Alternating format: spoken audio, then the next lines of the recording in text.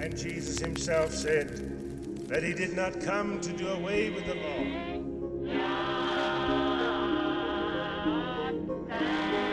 Not take us out of this world if he does not want us to be contaminated by it. This is the Adventist Pilgrimage Podcast with your hosts, Michael Campbell and Greg Howell. Welcome to another episode of Adventist Pilgrimage Podcast. I'm your host, Michael Campbell, and I am joined here at the Association of Seventh-day Adventist Historians meeting on the campus of Southern Adventist University in Collegedale, Tennessee, here at their triennial conference. That means every 3 years. Last conference was at Southwestern, so now here it's at Southern, and I'm joined by some dear friends that I want to introduce that we have the privilege, since we're here gathered together, I thought it'd be great to just have a moment to kind of reflect. Let me introduce you to them first and then tell you a little bit of the context of our conversation. First, we have Philip Warfield, who is a doctoral student at right in the midst, the throes of a doctoral program at Howard University. Welcome, Phil. And then we have Kevin Burton, who is the director of the Center for Adventist Research at Andrews University, also in the final pangs of a dissertation, Florida State University. I said it right good. And then I have Joan Francis, longtime friend, a beloved scholar, historian who has taught at Washington Adventist University, recently retired, but always have special memories because she will be one of the persons I can always count on showing up for the American Historical Association. So my wife Heidi and I, as historians, we love to spend a little time together when we meet up for historians meetings. So, and the reason we're gathered here for this kind of dialogue conversation is the inaugural MacArthur Lecture. Now, I had to, due to some meetings, I came a little bit late to the party, and but I did find out that there was this lecture. It was in honor of Ben MacArthur, who, again, was a longtime professor at Southern here in the history department, was my advisor. I remember taking classes. I think some of you did as well. Phil's nodding his head. And last night, we had Eric Anderson, who I know knew Ben MacArthur, and he gave the lecture titled Smashing Icons, Reflections on Thomas Jefferson and Others. So I wasn't there, so you guys have to fill me in a little bit. What was it about? And let's have a conversation about this. All right, well, I'll start then. So it was a presentation that was basically arguing in a nutshell that monuments honoring white men should not be torn down, and that it's a removal and a sacrilege to history to be going around with the idea that we should smash icons, as he would call it. And so he presented his arguments in a very sophisticated, scholarly way to support this idea that the monuments should remain, and defended and so forth some of the actors whose monuments have been destroyed. So people like John Muir, who has made several racist remarks against Native Americans, and after checking the footnotes, as it were, and looking at what John Muir said, Anderson made comments such as there was no reason to apologize for what he had said, even though Muir is mentioning things like Native Americans were savages and other things. And so it was a presentation that was very conflicting for a lot of people on campus. It was highly offensive to many people on campus, but of course supported by many people as well. And so it was a situation where I think a lot of it was dividing. It was a dividing kind of lecture, and there was no formal response. And so through the course of, maybe so that people understand the history of the conversation that happened there, I'll mention that there was one or two people that raised a question or something or made a comment. Then Philip here gave a very good set of questions to Eric Anderson, specifically related to the history of Southern Adventist University. I spoke up after that point and tried to very politely but firmly explain how his presentation was very problematic. It didn't include any non-white voices in the perspectives shared, and so forth. And then Xavier, a student, I don't remember his last name, but he also spoke up very passionately after me. And then there was one or two maybe after him, and then we kind of closed off the conversation, and that was it in the formal sense. So so this is the relevance of history, right? I mean, what do we do with that, Joan? Well, I was going to say that in his presentation alone, I didn't think he gave a balanced view of statues, of icons, and why we put them up, and what is the purpose of this. So I think in the presentation itself, so that people could have a more better sense of how to evaluate why we shouldn't smash these icons. Sure. So I think that was missing from his presentation. He just gave, this is why we should keep them, rather than like, as you get more information as a historian, sometimes you do, I don't want to say revise it, revisionist, but you do have to change or adapt to what your thoughts were before. And so I think if we have a sense of why do we have these monuments, why were they put up, why do we even put up icons, that would have been a better balanced presentation in my vieu. Okay, so it's not just writing history, but what do we do with it? And that the monuments that we have it takes on a deeper meaning, if I'm hearing right. Philip, you look like you're about to jump in. Definitely. I asked the question about revisionism. I had a really hard time. Of course, we understand revisionism can take on a whole lot of different meanings, but when I'm talking about revisionism, I'm talking about historians who look at the past historiography, they look at the past scholarship and say, here are some gaps, here are some voices and perspectives that we have not yet considered and that we need to revise and add in. And so I asked him specifically, what do you think about this idea of revisionism? Because as it relates to the history of Southern Adventist University, there are some issues in which we've kept the names of buildings and we've kept the names of streets for people who have not been so kind policy-wise to African Americans and other non-white students, faculty, and staff. How do we reckon with that legacy?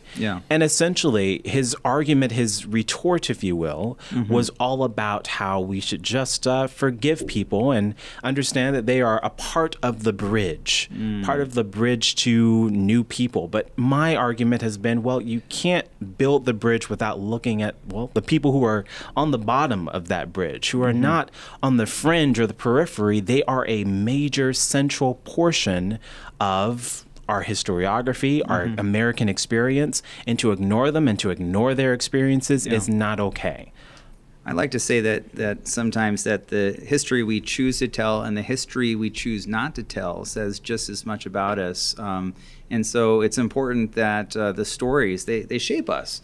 They shape us. And this is, just for context to our listeners, this is a hotly contested topic at a lot of universities. And so we have a lot of university professors gathered here, historians. I mean, all of us work and have worked in different college kinds of settings and campuses. But so we have this lecture. Almost feels like the gauntlet's thrown down, right? And we shouldn't to do that. But are there, reflect with me for just a minute on what might be possible, and how should conversations be shaped on campuses? One of the things I heard, there was no response. There's no, there was obviously some responses from the audience. Again, I wasn't there, but how can we include more diversity? How can we shape conversations on our campuses? So there is a particular institution that he mentioned last night, the University of Sewanee, also called, or rather the University of the South, also called Sewanee. Okay.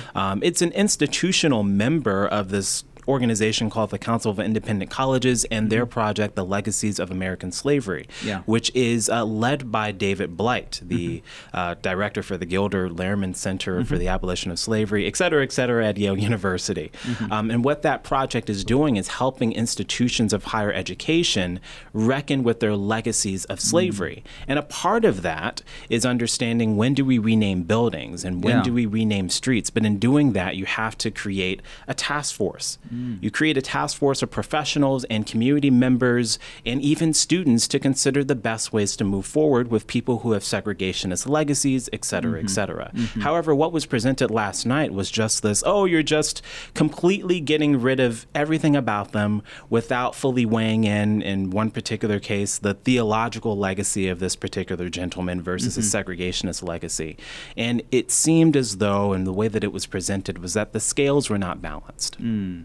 There was also a little bit of a conflation between the person themselves and the statue that is propagandizing their legacy. Sure. And so, which often happens later, right? That's right. And so to take down a statue, for example, is not to erase someone from history. It's a very different thing. Taking down a statue is exactly that. It's taking down a statue or renaming a street. It's exactly that. You're renaming a street. It happens all the time. Yeah. But in some cases, it becomes a political hot button issue.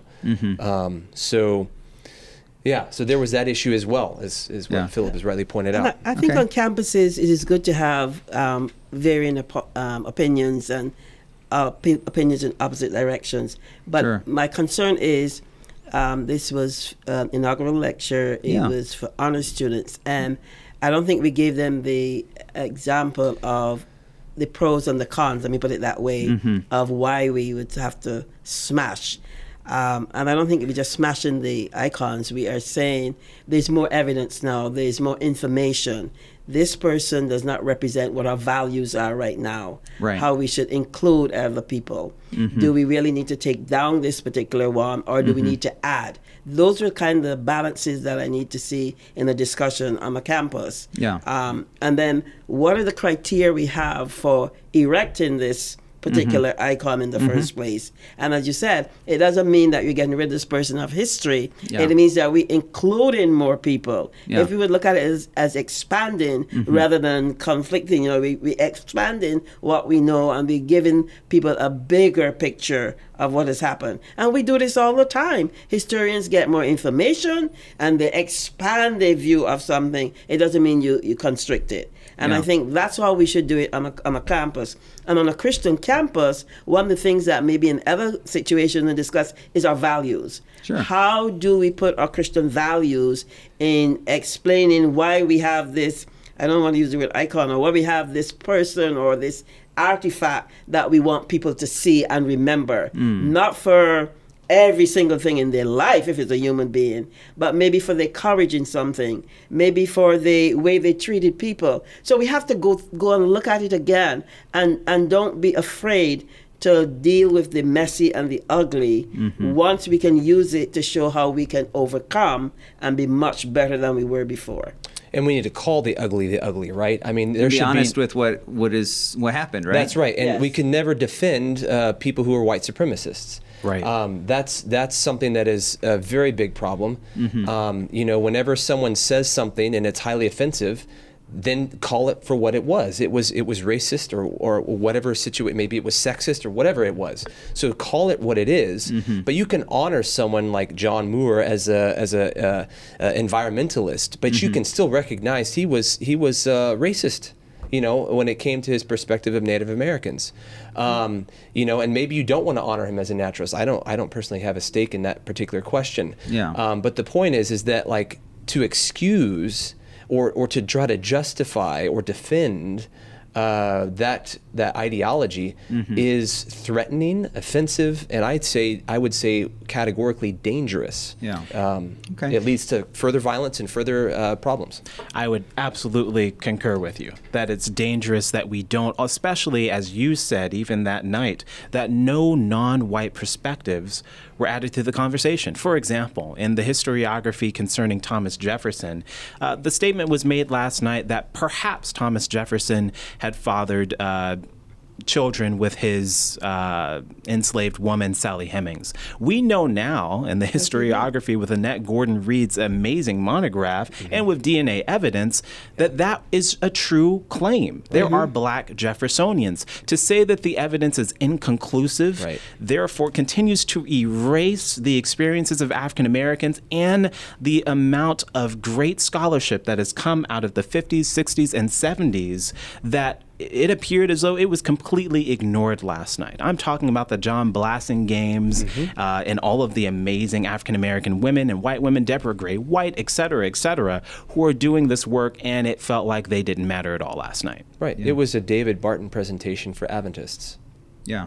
And who was that, just for someone that might be listening and not familiar with that name? David Barton was a conservative, untrained, self-proclaimed historian who published a book a number of years ago called The Jefferson Lies, and it was published by... I think The Light and the Glory, there's a couple of them. There's several, yeah. but the big one that came out was Jefferson Lies, and it was published by Zondervan or a big... One of those, maybe, Thomas Nelson, maybe it was Thomas Nelson, I don't remember.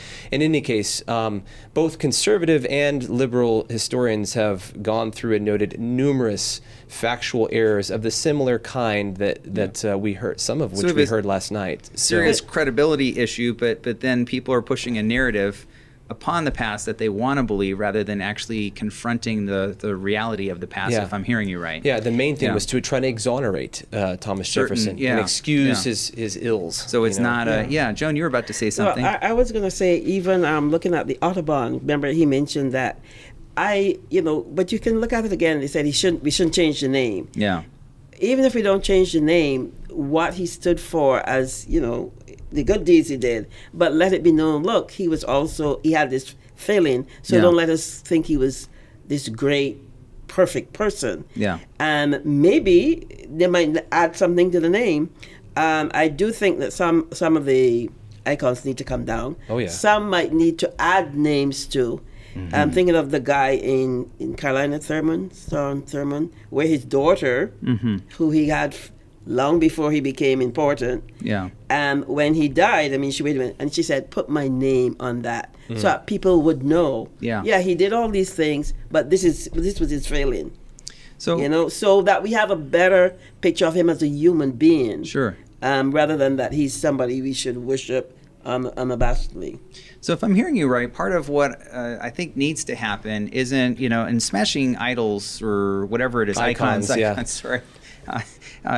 We shouldn't make them idols. That's the problem. Yeah. Well, I have to tell a little story for those that are listening in here. I have a confession. When I was just a little kid, when our family became Christian, I went downstairs in the basement and I found a whole bunch of these little, porcelain creatures. They were from souvenirs from my parents' trip to Mexico. And I was so horrified. I smashed them and said, I couldn't believe my parents worshipped idols. And then I realized, what if it wasn't actually idols?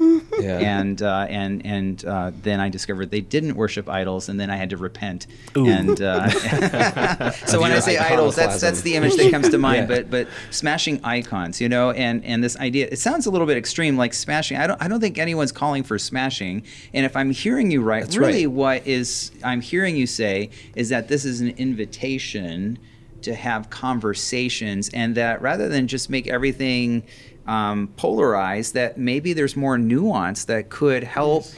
And with these conversations, create constructive spaces that may change the way that we see the past, the way we tell the past, and even the physical portrayals of the past, if I'm hearing you right. You're about to say something, Phil. Yes. His whole thing was about trying to create this nuanced conversation. Mm-hmm. But in his messaging, he even used words, for example, like woke and woke mob and things like that really painted the other side as clearly just not intelligent. His presentation was not nuanced at all, was it? Right.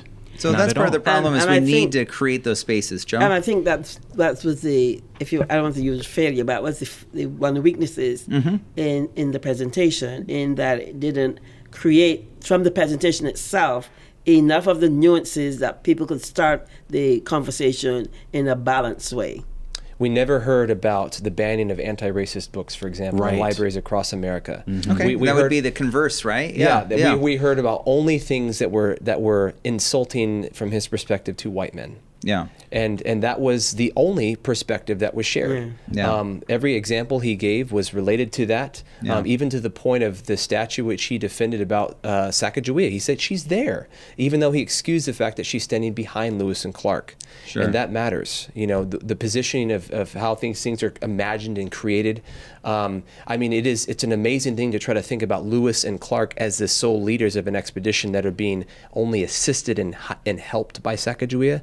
those men would have died if it was not for her. And so Absolutely. she played just as much of a leadership role, if not more so, than these men. And they would have never completed their expedition without her assistance. And so to relegate her to a subsidiary, subpar background kind of role is ludicrous. But that's what the statute, which was fought over recently, was depicting. So there are reasons why these things are problematic. I also think that when we think about, for example, he mentions even there's a brief moment where he talked about Confederate valor. And I think, especially if you're going to talk about the lost cause, we need to understand why those monuments were created, who they were created by. For example, the United Daughters of the Confederacy. But she only glossed briefly. That's Only very briefly. And it was as if, no, you're just trying to destroy everything. He's talking about people who are apparently woke, in quotes, but he does not understand the full implications of why these monuments and statues were created in the first place. It didn't seem like he did at all.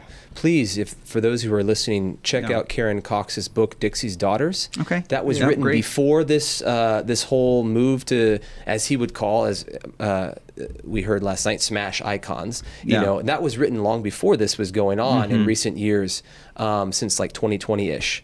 And so, but that book really helps you understand the role of the United Daughters of the Confederacy in mass producing the overwhelming number of Confederate monuments we have in the South, which are some of the biggest problem that we have with monuments in this country. So that's the source that you should start with. All the monuments are not in the South, I must say. They're not. Street They have names moved north. and so on. Oh, yeah. Lee Highway. And there's the highways, the names, and there's building names, and there's lots of it. But And I think it's a good time to have the discussion. And again, to me, from a Christian perspective, what are our values? Why are we erecting these things? What is that we value? And I think, especially on a Christian campus, we need to have that kind of discussion and not just be in a vacuum. And I'm happy that people are beginning to realize why these statues were put up, who they were put up for, what were they trying to do at the time, what are we trying to do in 2023, inclusive. We want people to feel that they're welcome at the table. And so we need to re-examine why we do these things and don't just say, well, they were done in the past. No, that's what historians do. We dig up, we see what's there, we see how we can give a better future. You know, make the present and the future better based on the past, what lessons we've learned from the past. But the question is, have we learned anything from the past then?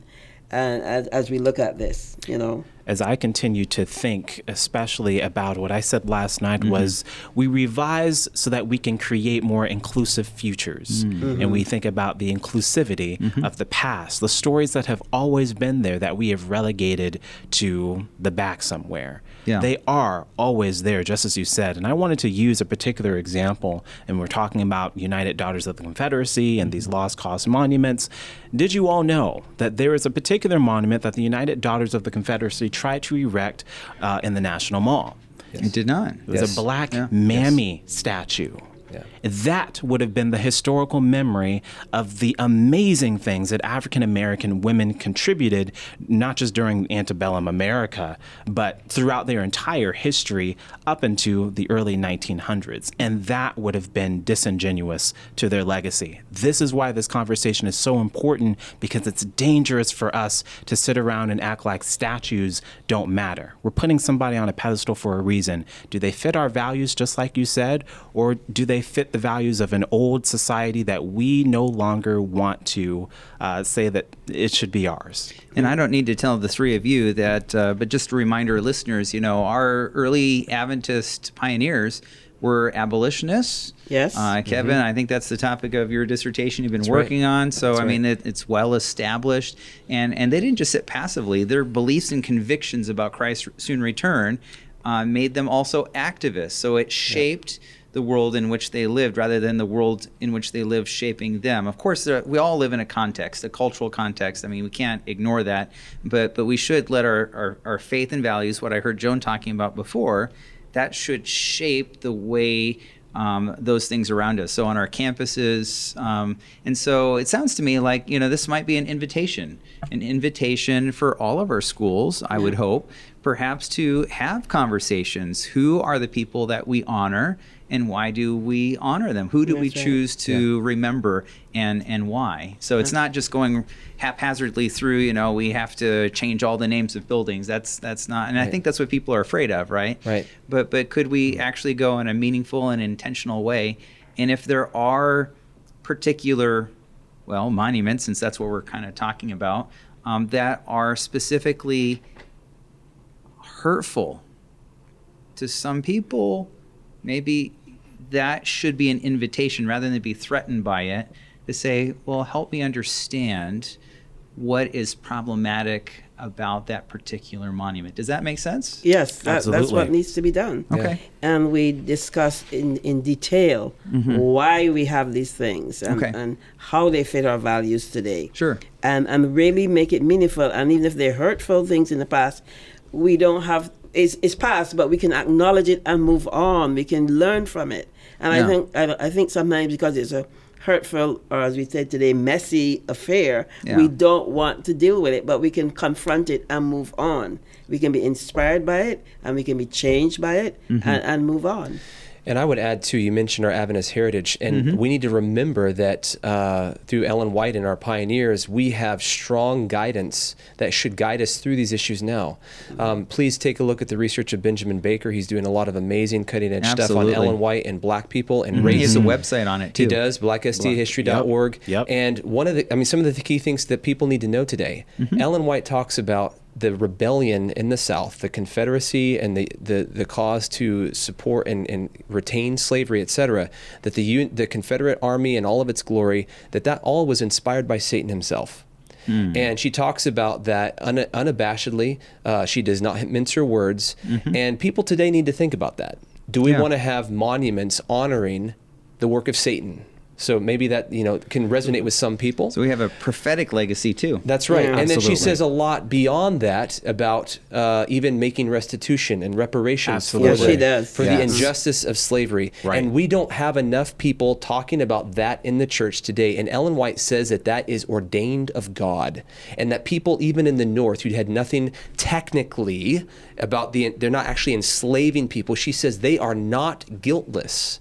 Yeah. And so that same principle applies to us. Nobody living today was enslaving anyone living today, and yet we are not off the hook. Yeah. We need to make restitution and reparation for the injustice of the evil that was done for centuries in this nation. And it just shows that we really need to study our history. A lot of people think history doesn't matter. Funny hearing but that from a historian. we really need to go in and dig into our own Adventist history. Some of us don't know about it. We just look at the theological aspects of a history, but we need to look at, I call it the personal. How do people interact with each other? What were the things that mattered to them? Love it. And so on.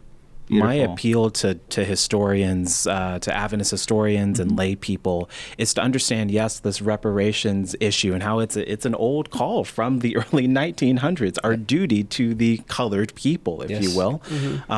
Today, I'm going to make a personal appeal in that Southern Adventist University, the very first black student was in 1893. And it's Annanite. She was very important. But even if she wasn't so important and ended up having a great legacy on her own, this year marks 130 years. You don't have to do that much to ensure that African American students and women and others who are allies can see themselves in Annanite's legacy. Sure. And so a palpable example, maybe something that's tangible, is honoring Annanite at the commencement service of this graduation, marking that anniversary for the degree that she was never able to get. These are the little things that mean so much, the symbols that mean so much to us. And I want to see us all, as we go back to our institutions, look at the things that we can do that, I feel like the university marketing team would love to see these sorts of things to say, look at what we're doing now. But also as historians who are working every day in the field to say to people, our research matters now. Well, I think that's a great way to kind of wrap up this episode, because I know we could go on, but we actually have the rest of the conference that we need to show up for, right? So, but for our listeners, I want to thank you for joining us for this another episode of Adventist Pilgrimage Podcast. Thanking Philip and Kevin and Joan, good friends as well as historians, as we're trying to reflect. And I think, all of together, this is consider this an invitation. How we do history matters.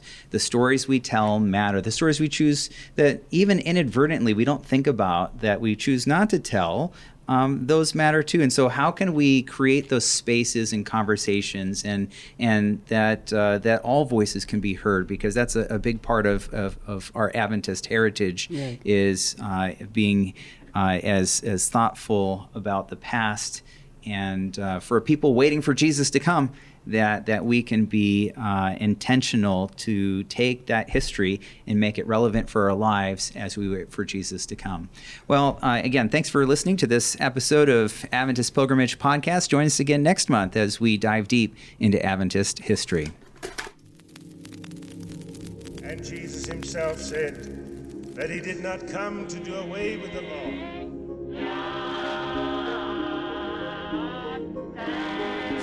Take us out of this world if he does not want us to be contaminated by it.